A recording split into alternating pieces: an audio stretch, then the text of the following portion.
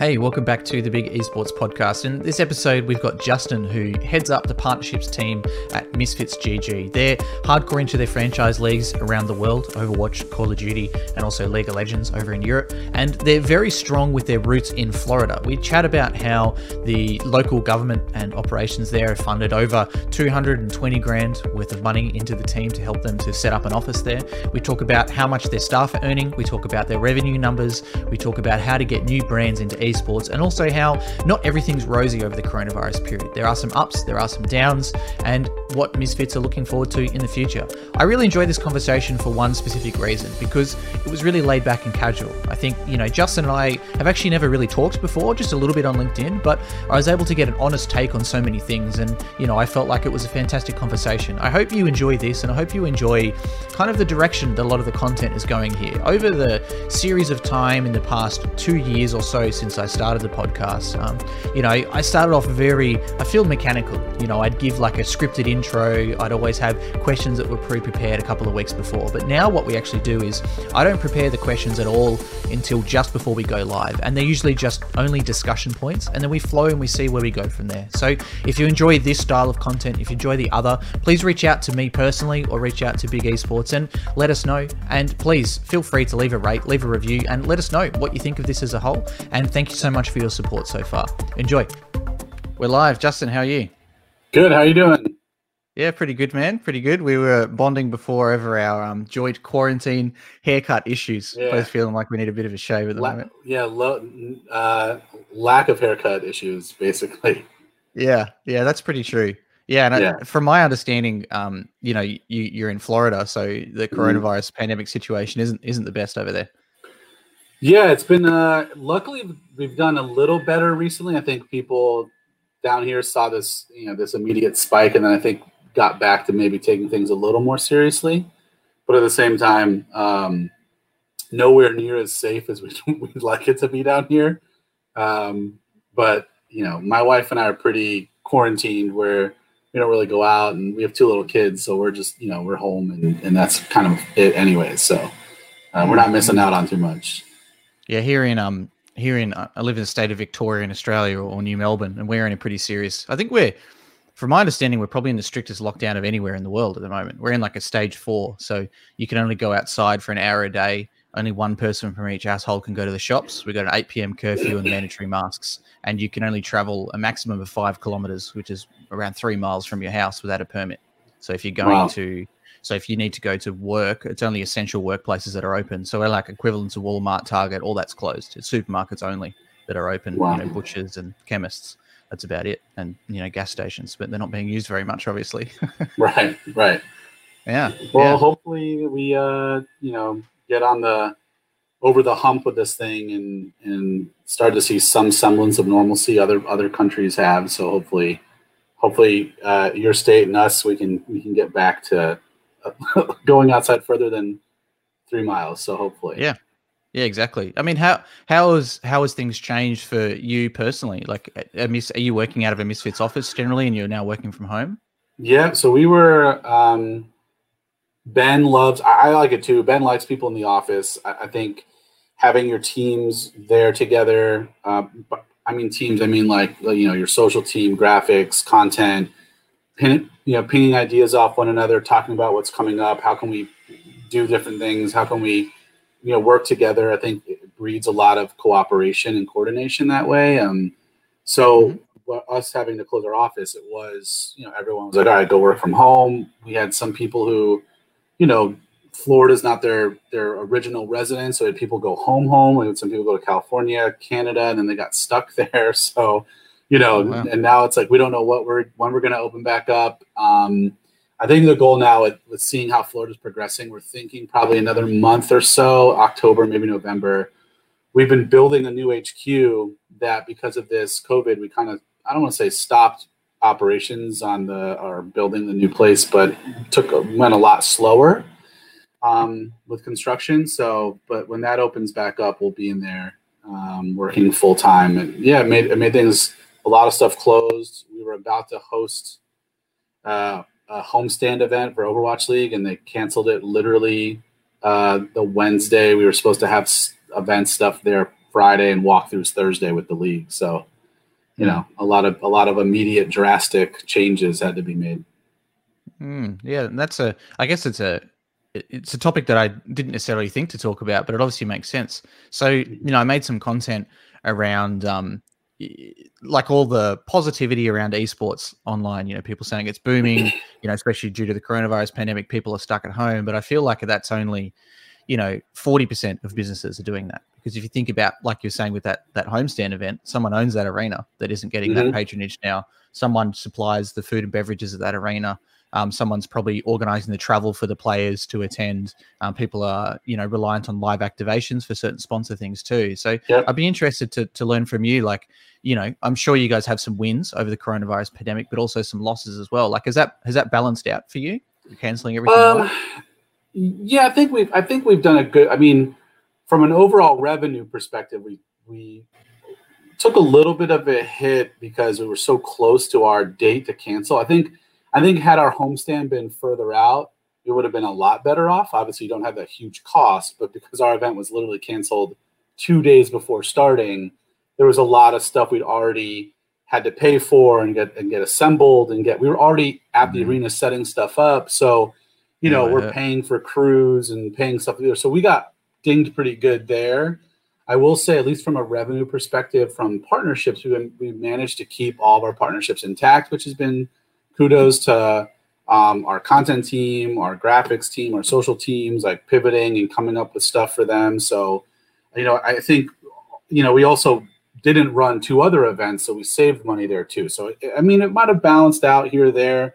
I don't have the P&L to look at all the time. So, but I think for all intents and purposes, I think it probably is pretty balanced on what we've been able to make off of this and what we lost. So.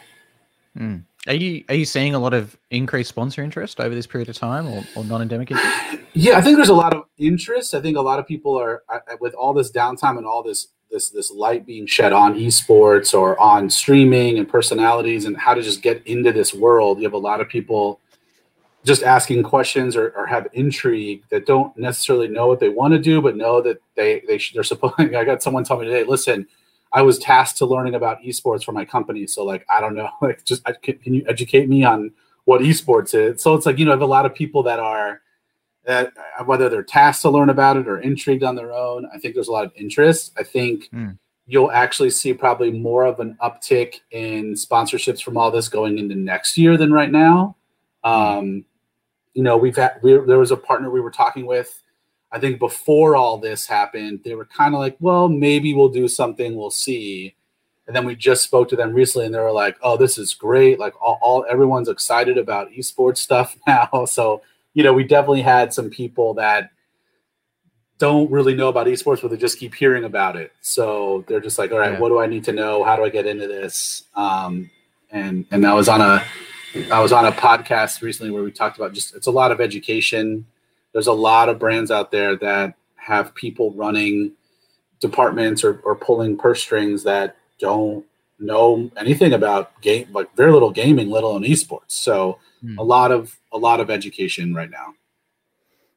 I had to laugh when you were talking about that brand thing, you know, initial not having interest, then showing interest. I think like a massive learning for me, you know, working in this space is the deal isn't signed until it's signed. You know, the amount of verbal agreements I've had saying yes, the amount of times that I've had emails coming through saying we've secured the budget, the amount of times I've had, hey, we'll sign the contract, you know, by tomorrow, and then it's tomorrow again next week, and then the week after. It's just it's like a learning experience. Yeah. I've had hey, the contract's on my desk. I'm looking it over and I'll send it to you today to not getting it that night and be like, hey, like just make sure I didn't miss you sending the contract over, like to not hearing from them for a week and be like, hey, listen, man, like budgets got cut last second. And I'm like, wait a second, like the legal went through legal and everything, and you never know, like, right? And I think there's a lot of uncertainty right now too. So a lot of brands are like, you know, they saw a lot of the media that they lost outside of digital from an esports perspective. They have activation, sponsorships with teams,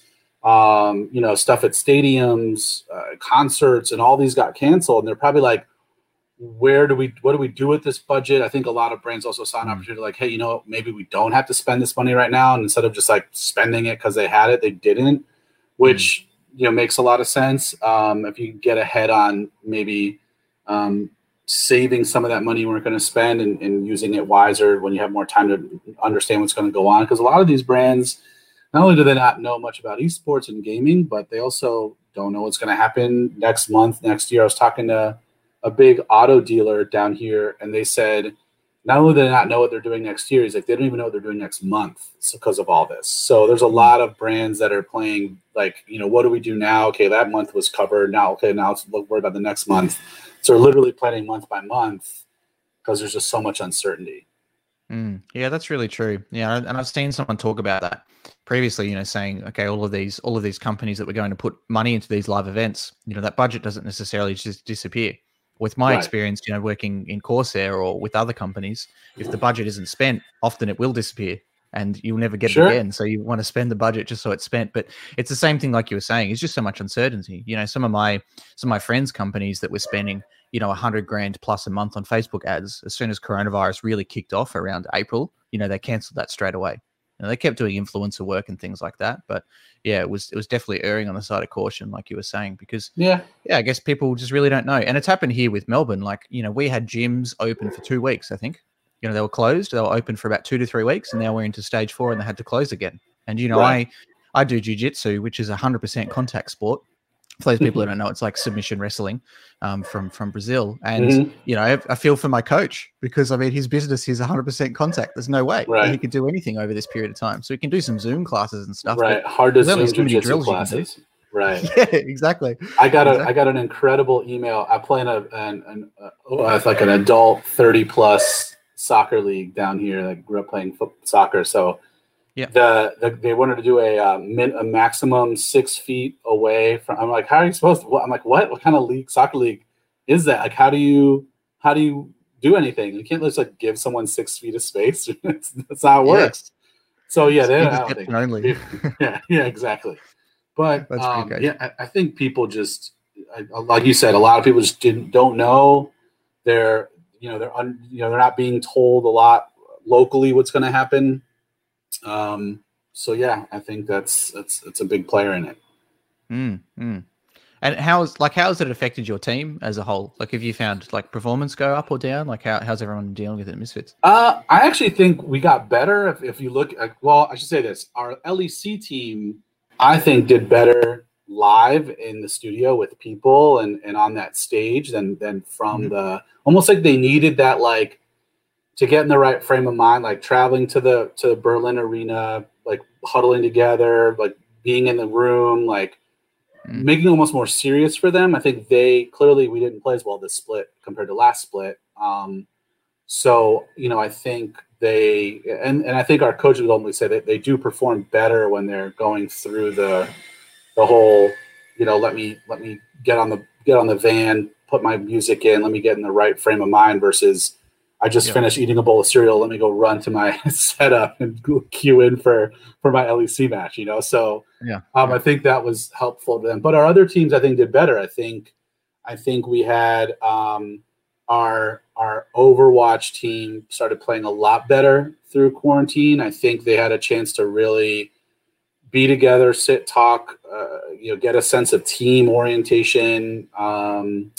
So I think every player, every person is different. Every team's functions differently. So it's who knows if it across the board helps or doesn't. But one team got better, one team got worse. I think one team pretty much did just as good as they would have done regardless. So I'm glad you said that because it's something that a lot of people don't talk about. It's a example I use a lot is I used to work with we used to sponsor and manage a New Zealand Counter-Strike team back in 2012, and by sponsor it's peripherals when I was at Thermal Take and $500 to help them with flights to come over to a tournament that gets 30 concurrent viewers in Counter-Strike Source. And these guys always played from internet cafes because at that time none of them had good PCs, and at that time New Zealand didn't have adequate internet, and it was just such an advantage for them playing live. Online they were probably generously maybe the 8th to 12th ranked team in Australia, but they came third at that tournament quite comfortably.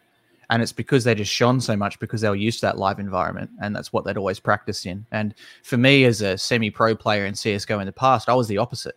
And I don't 100% know why, but I just sucked at a live environment. I hated it when, the monitor's a different size and it's a different brand and it's further away or closer to you. The desk is a slightly different height. You're not 100% used to the chair, and there's lots of other sights, smells, and sounds that are coming at you as well. Like, it's just so different. And that's why I think for those people who are listening to this that don't know, like on Counter-Strike, a lot of the fans and the pros say anything Counter-Strike online, it just doesn't count, because they have such an affinity to live play. They love LAN. And I think it's because of a lot of those reasons. And then obviously ping and stuff like that doesn't come into the factor at all either, if you're all on a more even playing surface. Yeah, if you think about if you compare esports athletes to any athlete, which I kind of do in terms of like the amount of hours and work and how much, dedication it takes to become a pro level anything, they have their little idiosyncrasies, and if that gets thrown off, they don't, stuff gets thrown off, and there's a lot of guys who don't cope with it as well. And some are, like you said, some like playing from home because everything's perfect the way they want it, and some hate traveling, some can't stand airplanes, some, who knows, but that's I think that's part of getting over and having a good team is fighting through those issues and performing no matter what. So yeah. Yeah. And for those people who don't know, like, StarCraft and StarCraft 2 is the most meticulous for this. And it's quite often you'll see a ruler come out. They'll rip out a ruler and they'll look at how far away their mouse has to be from their keyboard and their keyboard from their monitor and things like that too, because a lot of it is a lot of it's muscle memory development. And for like pro players and stuff, you'll notice they never switch mouse pads, they never switch mice. You shouldn't switch monitor resolution, and you shouldn't change your sensitivity, because I used to spend 25 minutes a day, or probably more like 15 minutes a day, every day, training my muscle memory in a certain map where I would have to point my cursor at all of these dots. You'd point at the middle, and then you'd flick up to the first dot and then back, and then go faster, faster, faster. And it's training your brain the whole time that, when I move the mouse 1 millimeter, it translates to this on the screen. And if you're changing these things and you're going to these different environments, like, it can really screw you up. But obviously some people thrive, including you guys, over that. Yeah. I think you hear it a lot when you have multiple heats on the same setups, and you have people, when they allow people to change all the settings, and the next person gets on, and it's like a night. They're like, listen, like, I have to go second. The first heat gets to set up how they want it. Here I am scrambling to, like, let me get this somewhat feeling comfortable, and I have to play in a competitive heat. It's really hard. And I think a lot of people, and I think that goes to show you have some guys who still qualify who are just very good at video games, who naturally are amazing at games and do a good job no matter what. And then you have some that need their setup, and everyone's different. So yeah, that's really true. So back to the sponsor thing, like, how's the education pathway for you guys getting brands into the market? Like, I assume it's a little easier now because some are coming to you, but are you seeing what, I'm talking to others, it can often take, 6 to 9 months. They come in knowing that they need to get in the space, but no idea how. Like, I'd love for you to walk through just a basic, partnership from cold outreach to close. Yeah. Cold outreach. It's a long process. It's a lot of, I always ask people, like, how much do you know about not even Misfits, how much do you know about gaming esports before getting into who we are? I mean, there's a lot of people who they hear the word esports and they see a website like Twitch and they just kind of say, okay, I get it. And I'm like, there's a lot more stuff to that. Not to take anything away from Twitch, it's amazing, right? You have all this platform for people to broadcast and put their passions out there. But at the same time, there's a lot of different things you can do as a sponsor, and I think that's also part of the great side of esports. And part of the hard part is, it's a little bit different than a tangible, like, oh, so we can put a logo on the side, the baseline, or the boards against the sideline for soccer or behind the goal. Cool. Like, it's a very straightforward opportunity. But since all of our stuff's digital, it's like, oh, we can make all sorts of stuff happen on the screen if you want. Like, it's a very different, there's a lot of different things we can do, which is good and bad. But yeah, I mean, it's a lot of just when it's a cold outreach, it's, let me take you through how esports has evolved, why is game, like, I had to explain to someone that didn't believe me that gaming makes more money than the television and movie industry combined,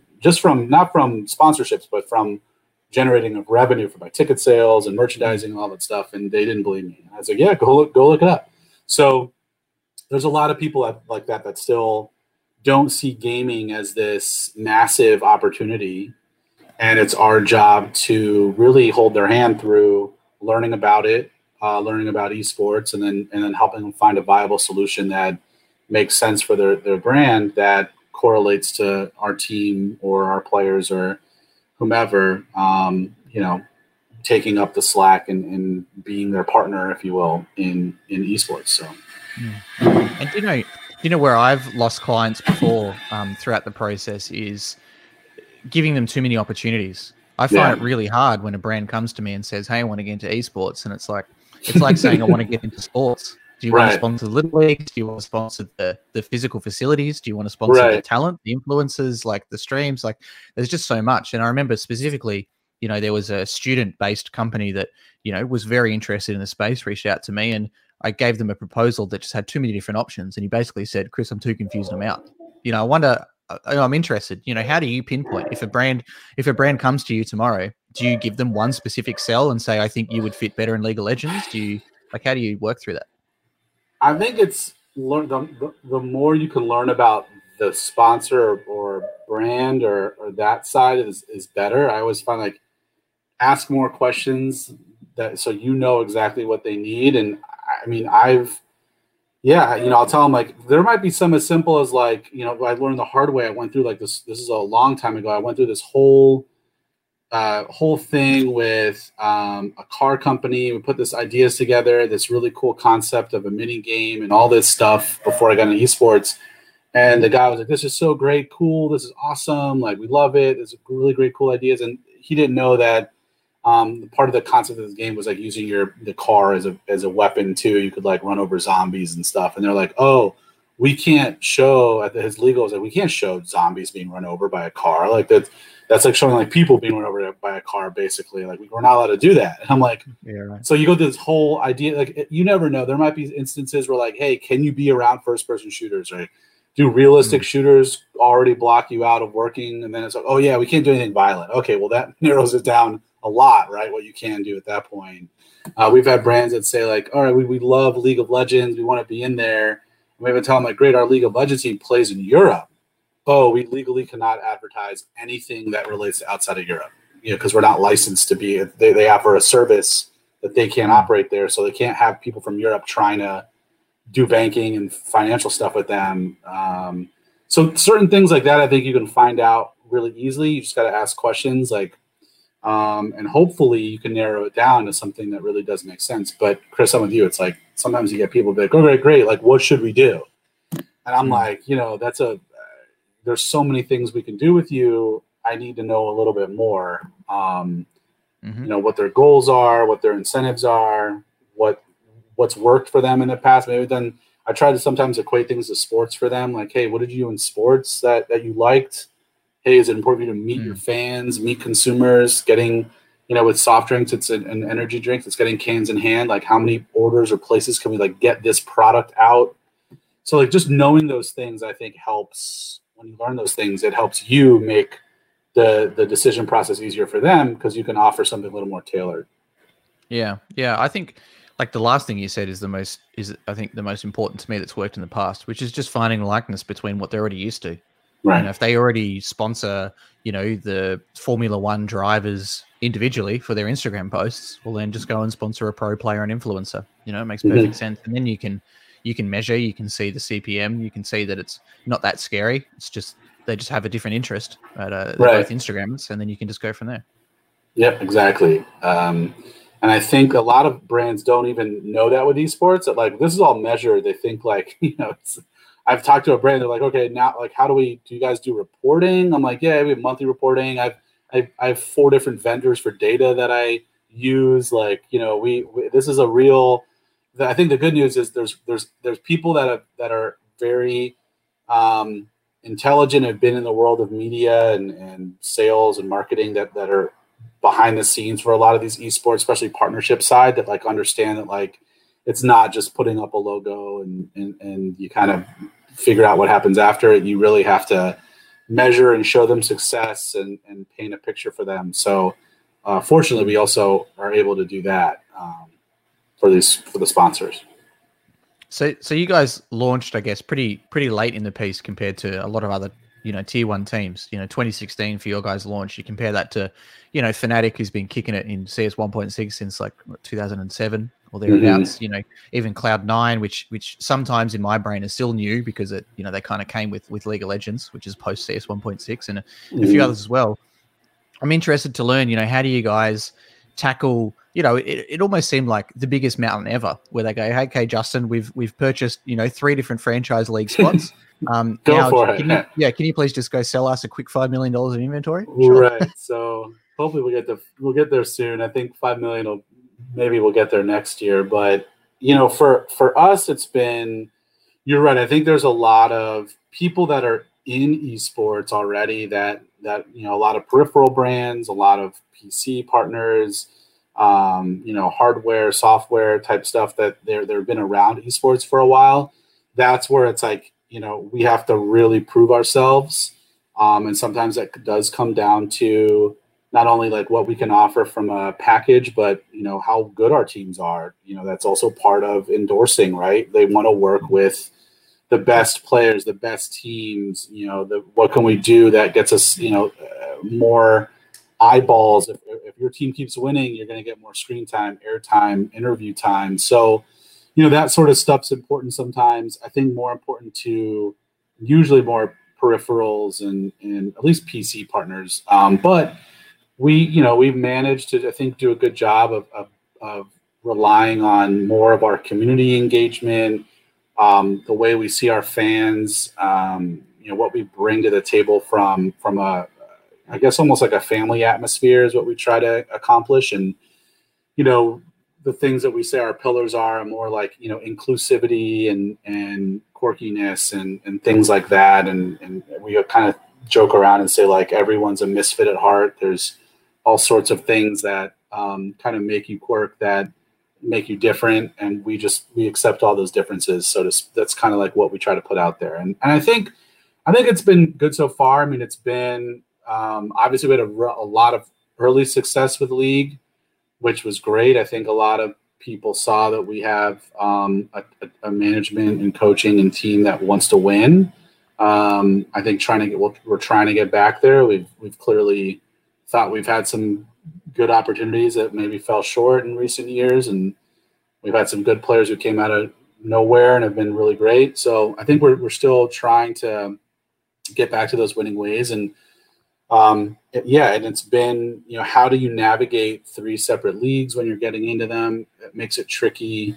Sometimes it also makes it a little easier. Sometimes we have a lot of reach, a lot of eyeballs, because there's almost 4 different entities, if you will, that we are able to advertise against. But at the same time, then you're explaining 4 different types of assets and teams and audiences and demographics. So it does make for a lot, but I think, we'll get there. We had a pretty good year in revenue last year when I came on board. I came on board late 2018. And then this year we doubled revenue from last year. So hopefully we can continue that trend. Keep doubling our revenue. That'd be great. So we'll see. That's always good, right? That's always right, good. Exactly. And I guess one thing that helps that I can get out of what you're saying is knowing exactly what you're selling. Because I found that a lot in the past with esports teams. They go, yeah, like I want a sponsor, but it's like, okay, like, how much is your inventory worth as a whole? How are you splitting that up? And what exactly is involved with a, side of jersey sponsor versus a front versus a back, etc.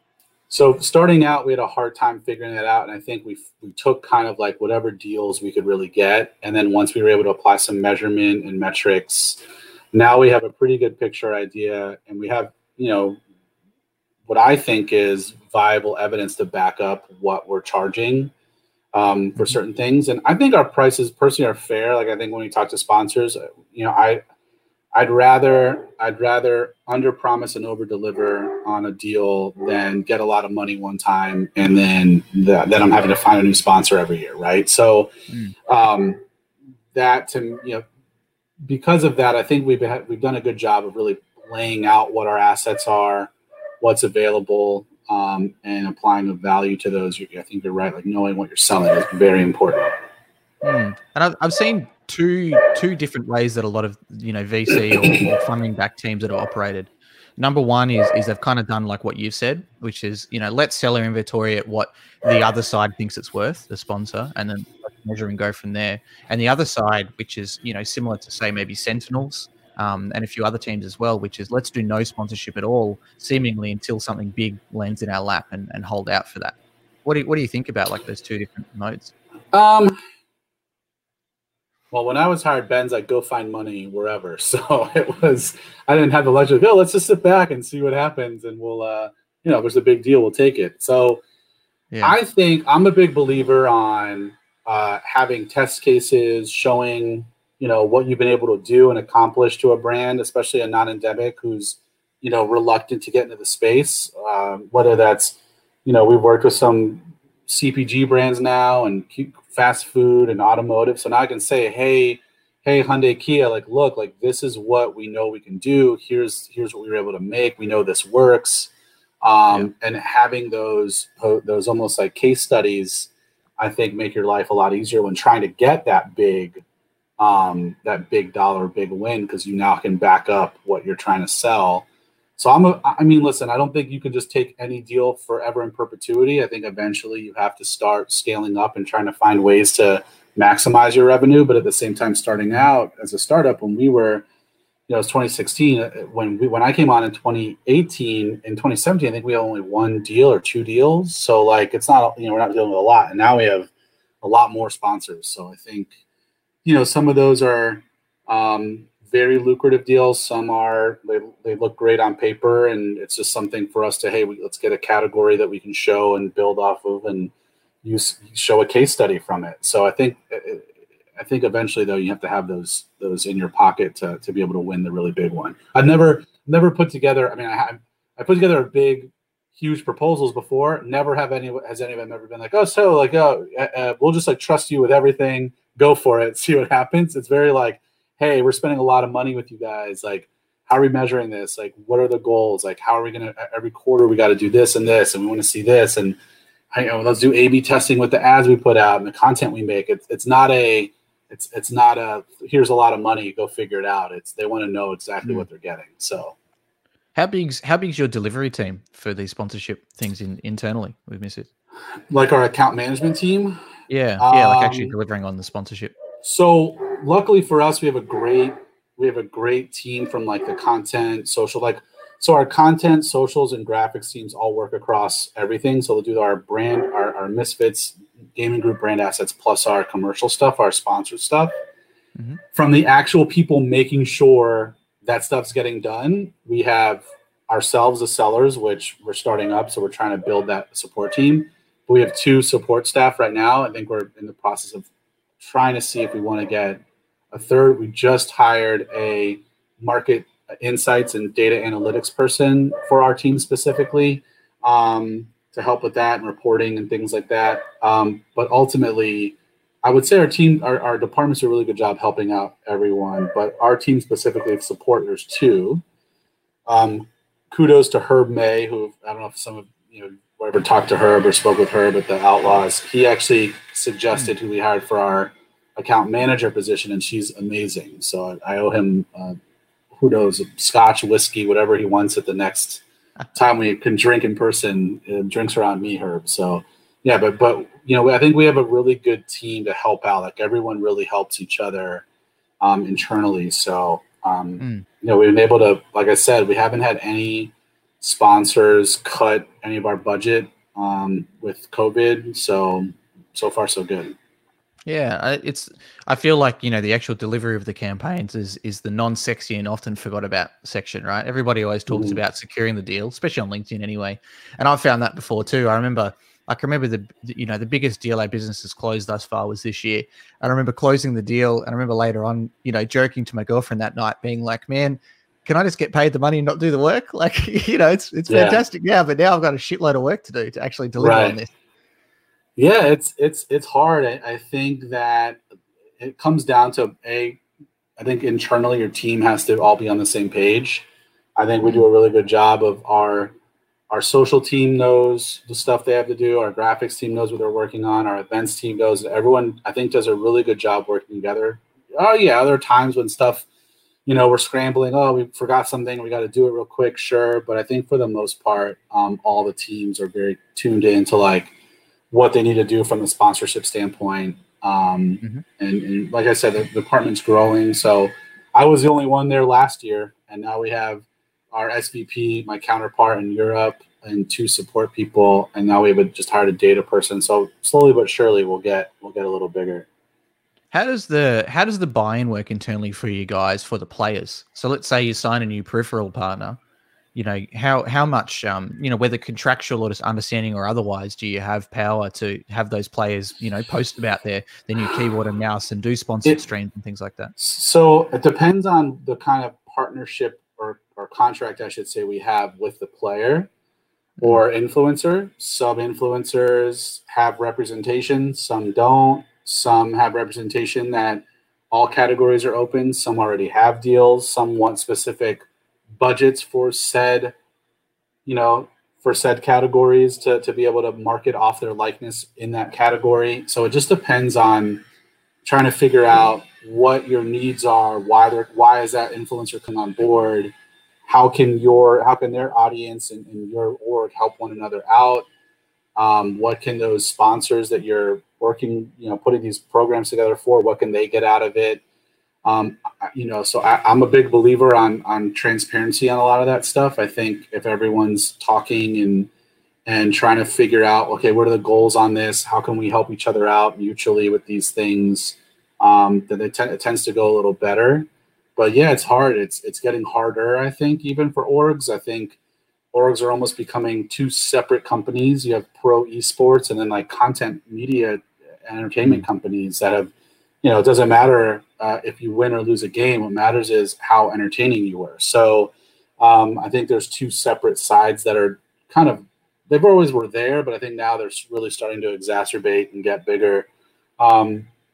So that's where I think you have to have someone that understands the entertainment side. What I mean by that is understands social community engagement, content creation, coming up with ideas for the brands, things like that. So I think that's really important. Also managing those influencers to deliver on those things. So. Yeah, because it's an interesting thing, we helped Ghost Lifestyle with a new product, Ghost Gamer, close a deal with Exit. It was announced a few weeks ago now, and that was part of my discussion with Ghost is just to understand how deep it goes with the team, because I've seen that problem before where and no foul to the team at all, but the understandings aren't exactly there. And like you were saying with brands don't know what they're getting into, and sometimes the brand sees the team as the be all and end all, like it might be in the NFL, like it might be in the MLB. But esports is so much about the players as it is about the brand as well. And I said, just make sure that you have that discussion between you two to understand, okay, how deep does this go? Is this going to be like FaZe and G Fuel, where FaZe is G Fuel and all of the players all the time are tweeting about G Fuel and they've got their own codes and their own shakers, and it's not just FaZe partnership, it's down to Banks and Rain and Adapt and all these kind of guys too, and understanding how deep that goes, because that's what I feel like with my experience with Corsair as well. Sometimes when you're working with teams that don't have those deep contracts with their players, it's hard because you don't get that proper penetration. Yeah, I think from an influencer standpoint, that's getting harder because I think there's a lot more agencies popping up managing rights and image rights and likeness for influencers that are even medium to small size that brands are willing to work with. And can you get these micro influencers that have maybe more engaging communities, but they maybe have 20,000 followers versus 1 million followers, right? But if all their 5,000 or 20,000 are super hardcore listening to what they say and are very engaged, you see the value in that as a brand sometimes. So I think it's getting harder to just operate as your traditional org. I think you have to really understand the contracts of the players and the influencers that you have, what you can do with them, or sometimes make them do, unfortunately, and kind of understanding that is important. I think that's part of the, I don't want to say nice thing, but that is one less thing to worry about with the franchise leagues. A lot of those leagues are set up that the teams that operate in those franchise leagues own the rights and likeness of the players on their team when operating in that space. So like it comes down to the org really allowing the player to do a deal outside of the org itself. But all of the contracts state that they have to follow the org's sort of like disposition when it comes to what they can and can't do from a sponsorship standpoint. Because then that plays into the league too, right? Because the league is their stuff that they tell the teams like, hey, you can't do this, you can do this, you can't do that. So then we tell the players like, here's what we're allowed to do. So we'll tell you what you can and can't do. So, so that. Yeah, and I've definitely, I've had a friend's team, for example, who signed a deal but shared it directly with some of their top players and influencers to kind of get around that, because it's almost like it's almost like they've sub-sold the influencer campaign. They've sold a bit to themselves as the brand and the influencer as the team, but also given some directly with content to the player. Yeah, we've done that. We've done deals where it's like, okay, does it make sense if they really want to work with this person and they're going to do a lot of heavy lifting? We want to reward our influencers for that. I don't want to ever take money out of their pocket, but at the same time, I think there's a lot of work the org does for those deals, and a lot of the players, like they're not making their own graphics, they're not organizing the marketing schedule with the brand that they're talking to, they're not coordinating, sales efforts and promo codes and tracking all this stuff. So, I think there's some components to it where it makes sense, and yes, I think influencers definitely deserve, from the work they're doing. At the same time, I think they have to remember, like, they're getting a contract from an org, and there's certain things that they have to be prepared to do if they're going to sign with an org. And if they obviously have zero interest in doing any of that stuff, then there's deals for them on their own to be had nowadays. So it just depends on what they want to do, how they want to approach it. And I think as long as everyone's communicating, you can always find that, like, at least the path of least resistance and getting everyone on the same page. So yeah, but we have our ups and downs in that regard. Do you guys have non-compete sponsor agreements with any of the franchise leagues you're in? So you can't say if they've got AMD as a league partner, you can't have Intel? Yeah, it used to be a lot more. I think that they've kind of laxed a little bit on some of them for Activision Blizzard leagues. But when we first started out, there were a whole bunch of categories that were blocked. And they've recently kind of relinquished some control onto those. Riot's always been pretty open. They've had their blocked categories due to just prohibited categories, never league-related deals that are trickling down to block the teams.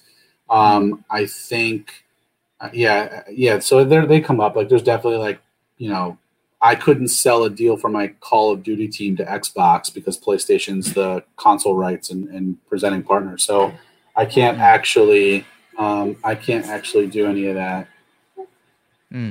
So I guess as part of that too, just to clarify, you mean like with Riot Games, for example, they ban all gambling sponsors? Is that what you mean by prohibited categories? Yeah, gambling, alcohol is prohibited by that league, which I wish it wasn't. So, considering I think it being in Europe and they have a chance to, the drinking age is a lot younger than America. I think there's things they can do, but also there's all sorts of different rules from different countries that they have to deal with. I was almost, I got to tell you, like on a personal level, I was almost surprised when the Overwatch League signed an alcohol sponsor. I didn't necessarily see that happening, especially the stance. They got a very strong stance against swearing and some other kind of things like that too. Yeah, I think I was shocked too when I first got the Bud Light deal in. I think, but when you look at the actual breakdown of the compliancy for the age demographic, it does hit where they needed to. So, they were like, all right, well, we have an old enough league technically. Like, let's what do we think about doing it? I'm not saying I don't think it's a bad thing at all. I was just surprised on a personal level. Yeah. And I was too. I thought for sure that it would. I never thought, knowing they've had deals with like Disney XD and stuff, I was shocked they did that deal. But yeah, that's true. Yeah. So yeah, the non-compete thing's been pretty interesting because I do know that Blizzard cops some flack in the past for say having Contenders League with non-compete sponsor clauses where it's just it's the teams aren't being they're not franchised to be part of that whatsoever. I know some people have been unstuck by that before. Has that been a a bit of a struggle for you guys? Like, obviously, you said that you wish Riot allowed alcohol sponsors. Yeah, I think you just have to roll with the punches there. I mean, and it changes. If you're dealing with like on the league side, they've definitely had some stuff they've had in mind blocked, and it's open, and then sometimes with Riot they tell us like, hey, we're gonna change these things or do these things, and they think they're gonna come. So it's kind of all, it's hard to navigate as things change, but easier to navigate like once like if stuff's set in stone, all right, it makes it a little easier to know where you have to do what you're dealing with parameter wise, but then it makes it harder to, like, obviously those open categories are closed. And then when they open up, you're like, great, they're open, but then you're kind of like, oh shoot, now I have to scramble to like find a partner that I've never talked to in that category because it's been blocked for X amount of years. So that's got its good and bad stuff. Yeah, that makes sense. Yeah, and like almost a complete change in topic, but a little bit. I wanted to talk to you about this. So I did a podcast ages ago with Nick Bobber, who's the CEO of Icon, who hold Chiefs. Chiefs are the most sponsored esports organization in Australia. They got like L'Oreal and Menulog, which is like a food delivery service, and a bunch of others in the past. And one thing that he said on the podcast with me that I loved is one of his new investors asked him to do a P&L per team. To drive that down, to really look at what value the Counter-Strike organization was bringing for him versus the Fortnite players versus Call of Duty. I'd be interested in seeing what you think about that. It might be a little easier to do a P&L because you're in franchise leagues for you, but is that something that you guys do or have considered at all? Yeah, we do a P&L.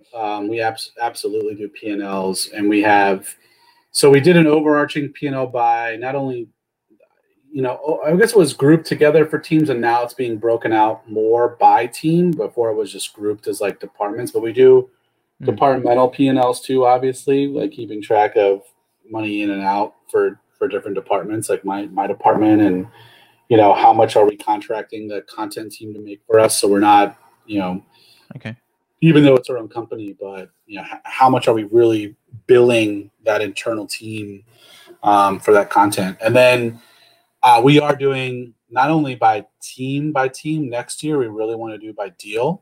So we're going to start looking at each deal almost as if it's a P&L and say, who's working on this deal? How many, how much content are we making? What's that content worth? What are we seeing in return? If there's events that we throw that we can sell tickets against, or is there stuff that we can make revenue off of on top of this deal? So we're going to start looking at deal by deal too. So. Okay, interesting. Yeah, you guys definitely ahead of the curve. And I guess as part of that too, how are you guys deciding to get into new new games? Are you forecasting that P&L versus that, or no, I guess you're stuck because franchises? A little bit. I mean, obviously with Valorant, we talk a lot with Riot. We just had a call with them Friday about stuff for Valorant. So, I think there's certain. I think we look into a lot of leagues. I don't know if we pull the trigger as much. Like we were slated to be in the Site B League with the PEA and that whole almost like joint venture with ESL and the PEA teams, and we backed out last second just from a financial standpoint. We were like, listen, we just put up all this money for Call of Duty. Like what's going to happen now? So I think we look at a lot. We pull the trigger on probably less. I think we're okay with not being the first bunch of people into a league. We're okay with, seeing how things go. Obviously, we didn't make that. We did the opposite for Activision Blizzard's those leagues. That I think was more so really listening to what Activision Blizzard was going to put behind the leagues themselves. Making it making it almost like an internal pillar for their organization is like, hey, these are core,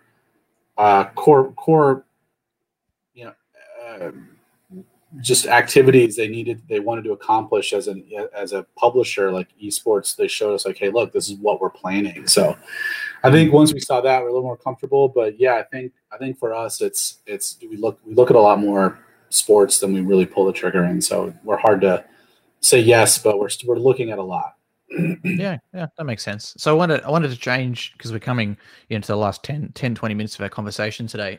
And I wanted to change to talk about something that was in the title of the stream and probably in the title of the podcast too, which is about the localization of you guys in Florida. So I've just got an article open. I'll just read like a really quick sentence from here. So it's about Misfits Gaming Group will invest more than 1.35 million and create 30 new jobs at new headquarters.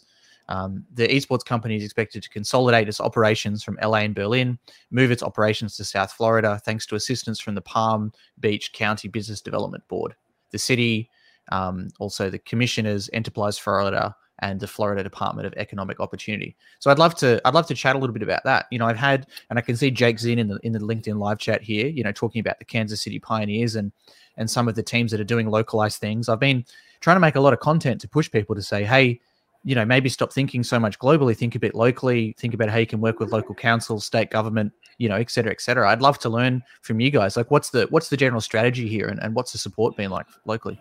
So the support's been great. I think it's been, I think if COVID hadn't happened, I think we would have had a much faster adoption from local fans, businesses. I think we're doing a very good job connecting locally. We do have some strategic partnerships locally, and we've tried to work with some big local businesses. I think one of the things we've taken from I should say this. So for us, it was a matter of it was almost twofold. So we're already in this franchise leagues, right? That had a localized proximity to a team. Like we represent Florida for Call of Duty and Overwatch League. So from that, we're like, all right, we should probably have presence in the markets when we try to have an event or sell tickets or merch. People know what the hell we are, and can we get more money? Can we get better deals? Can we work with the different teams internally within the state of Florida to help broaden to reach their fan base, things like that. So it was almost like, okay, we need to have a presence here. And we moved our LA operations, which was our Overwatch League team, to Florida, and several people from Berlin outside of just running the Berlin office and the LEC team. A lot of those people came to Florida as well.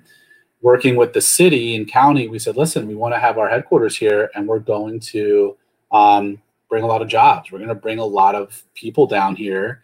And from that, obviously, you can work with cities for, breaks on taxes and just, helpful. There's all sorts of programs for small businesses to help out with all sorts of expenses. So I think we looked into a lot of those. We talked to a lot of economic boards. We even talked to some cities were we going to be in Boca the whole time? I think there was talks maybe we go down to Miami, and just looking to see what these cities, what the counties could help offer us if we bring 30 jobs. And that was 30 jobs pretty quickly. I mean, let alone scaling up down the road. So, and that's where, we said, hey, we're going to do this.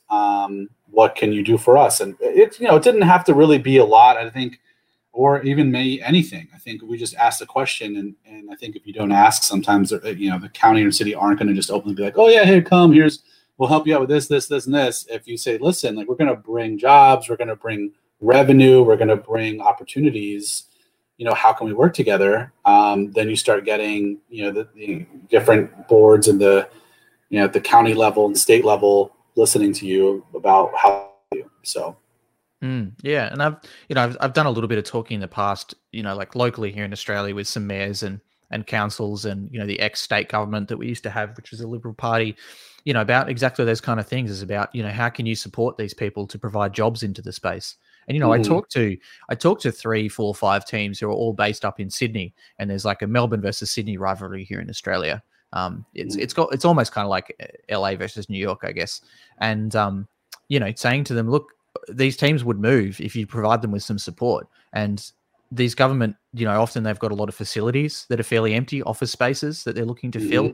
Hell, even like the Australian Football League here, they bought a stadium, Etihad Stadium, and now it's called Marvel.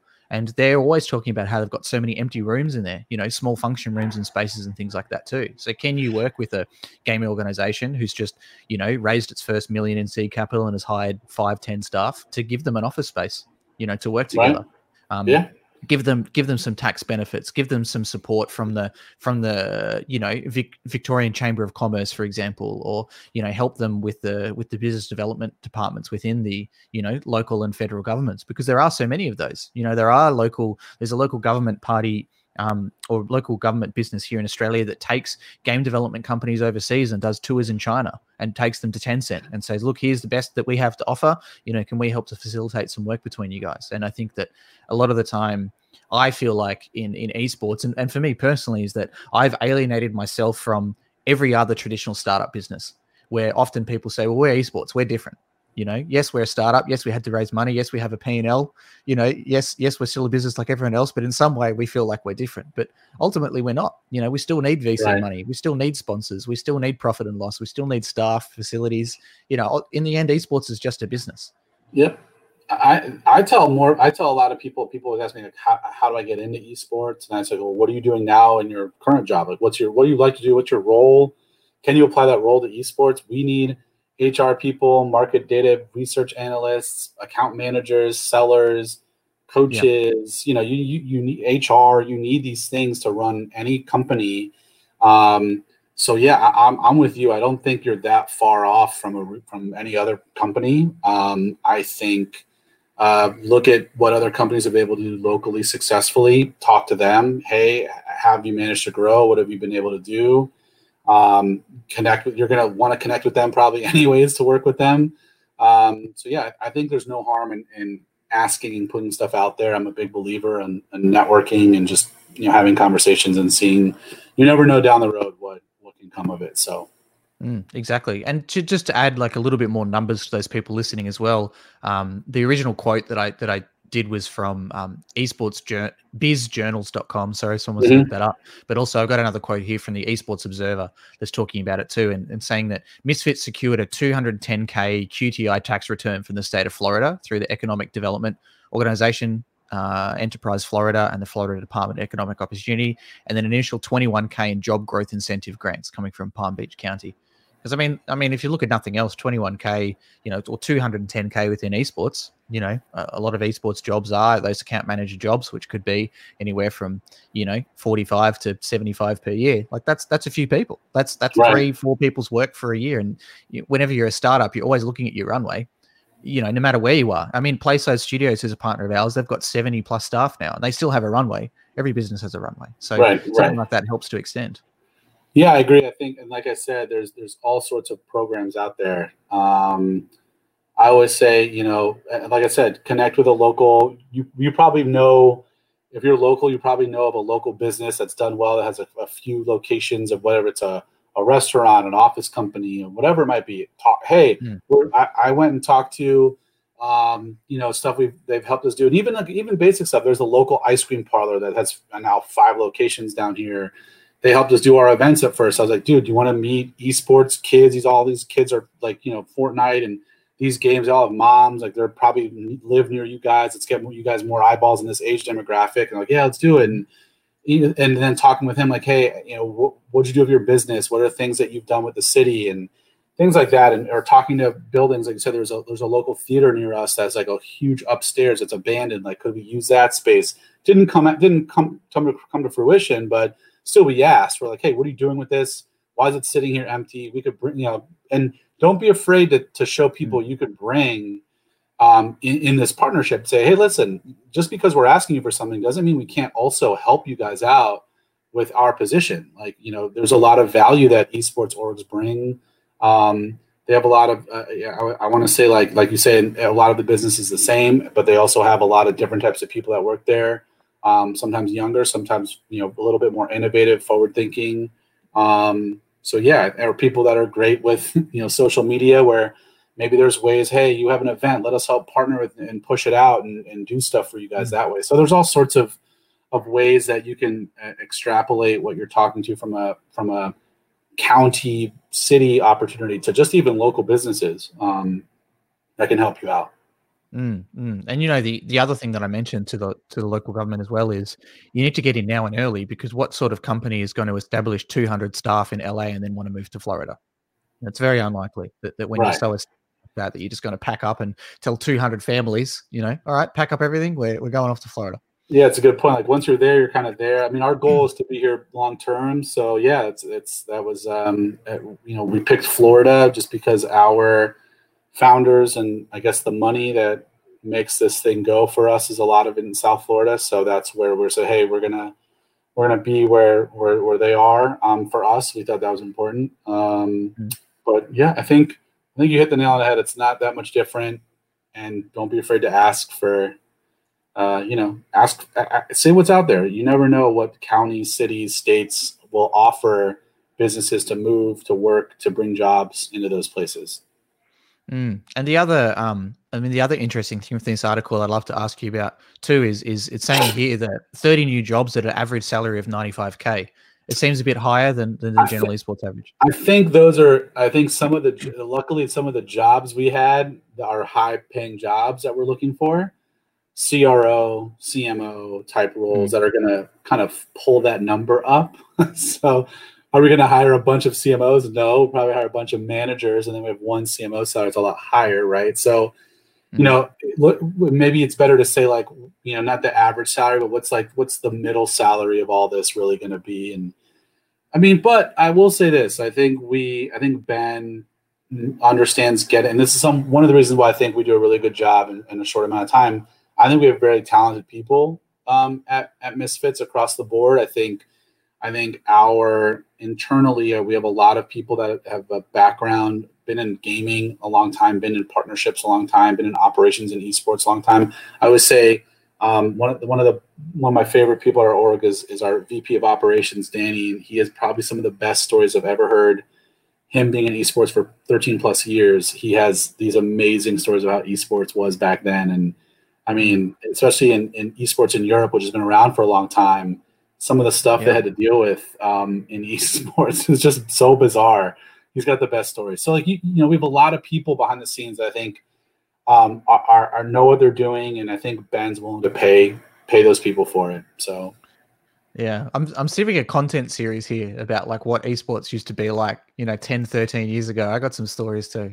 I mean, I think you could really put something out there. I mean, the stories he told me, I didn't believe it. I had to go ask Wouters, who was at Fnatic before, and Sam, and be like, dude, is this a true story? They're like 100% true. I was like, there's no way these things happen. They're like, oh no, that was esports back then. It was crazy. I won't tell the story. I'll let him tell it. You got to get him on it. The stories are nuts. Well, it's everything from, stages not being set up the day before the expo's meant to go live to, after a Counter-Strike event, some drunk guy pretending he has a knife and trying to fight like 30 of us in the street and things like that too. Like esports really was wild in those days. Yeah, he said there was countries didn't know how to deal with who's renting out this place? Like, what do we need all this? It was just like, venues had no idea what was really going on. You say, okay, we're going to have, 100 people in here, and they don't really know. And then you get the staff being like, well, you can't use all this power. He's like, what do you mean? We're allowed to use it. And it just crazy stories. He has stuff where he's said he's had to like get equipment last second for stuff. And, it's just, it's amazing to see where it is now. I think, listening to you, Chris, I think you always say like, even all the eyeballs on it now, it's still pretty new. A lot of people still are figuring out how to get into it. So we'll see it. Hopefully it keeps growing. Still a long way to go. Yeah. I got a special place in my heart with fighting with universities over internet and opening up ports. I feel like that was 90% of my life at LAN parties and pretty much, inadequate internet. But those universities, Ben, now they got some really serious speed. So but it's whether they actually allow you to, whether they block Steam ports and things like that. That's always the question. What campus firewalls are set up to not let you play your video games? But I think schools are, you have obviously a lot of schools setting up esports programs, even just esports centers.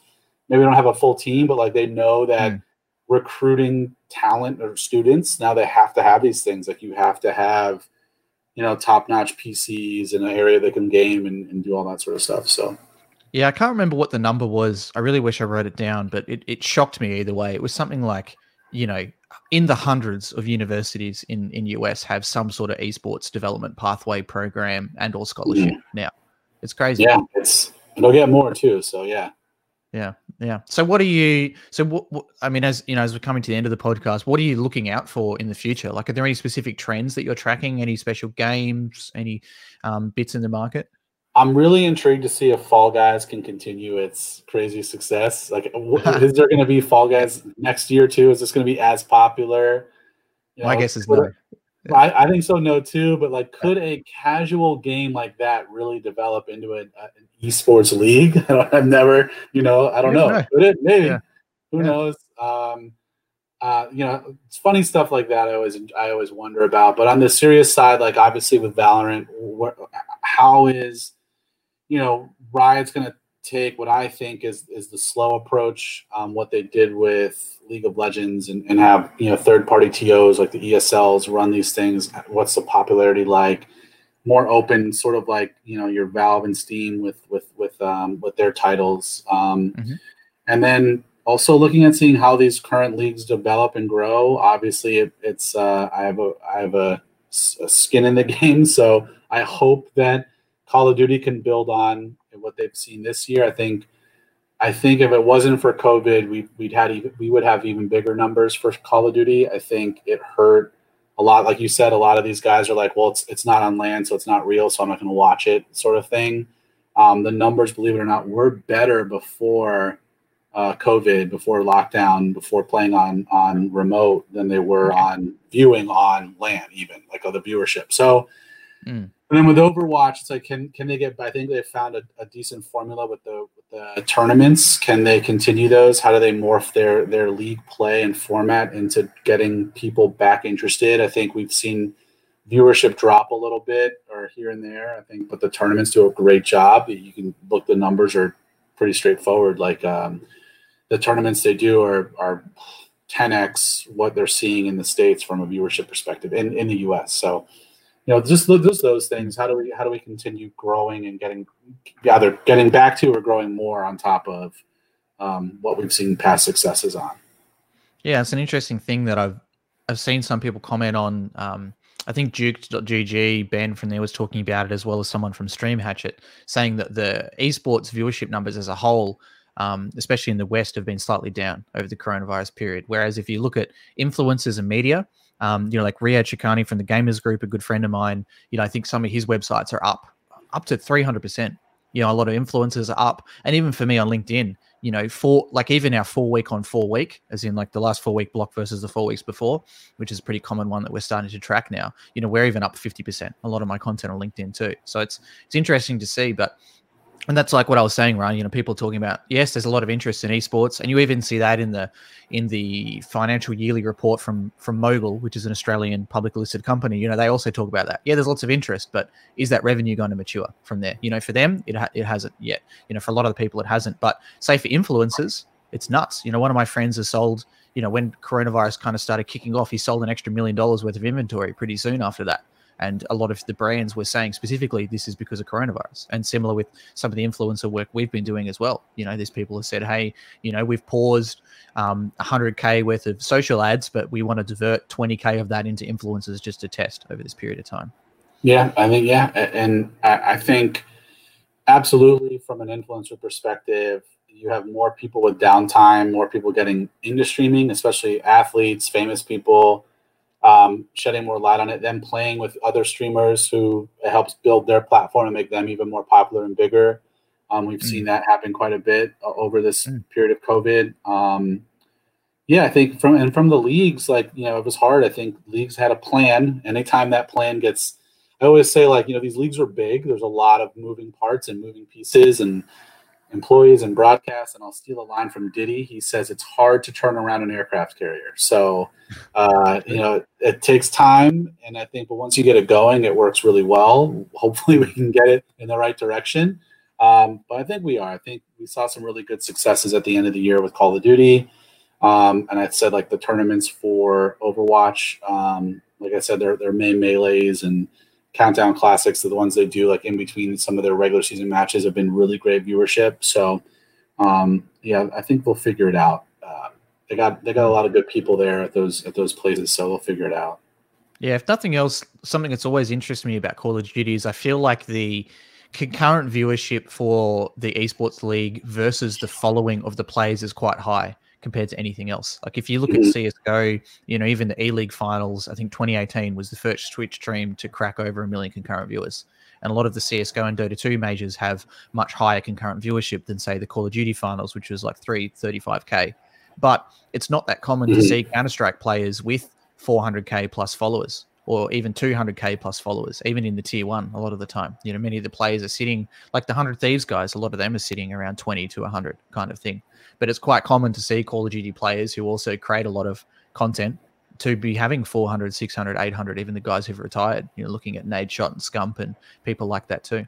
So it's been a really interesting thing for me. It makes me wonder whether, they just resonate with those players just much more than they do with other games and leagues. It's not often, even Dota 2, all the OG players, you'd barely see any of those guys above 100, 200K at all. Like literally the OG players, but also Secret and, Cloud9, Liquid, all these kind of people.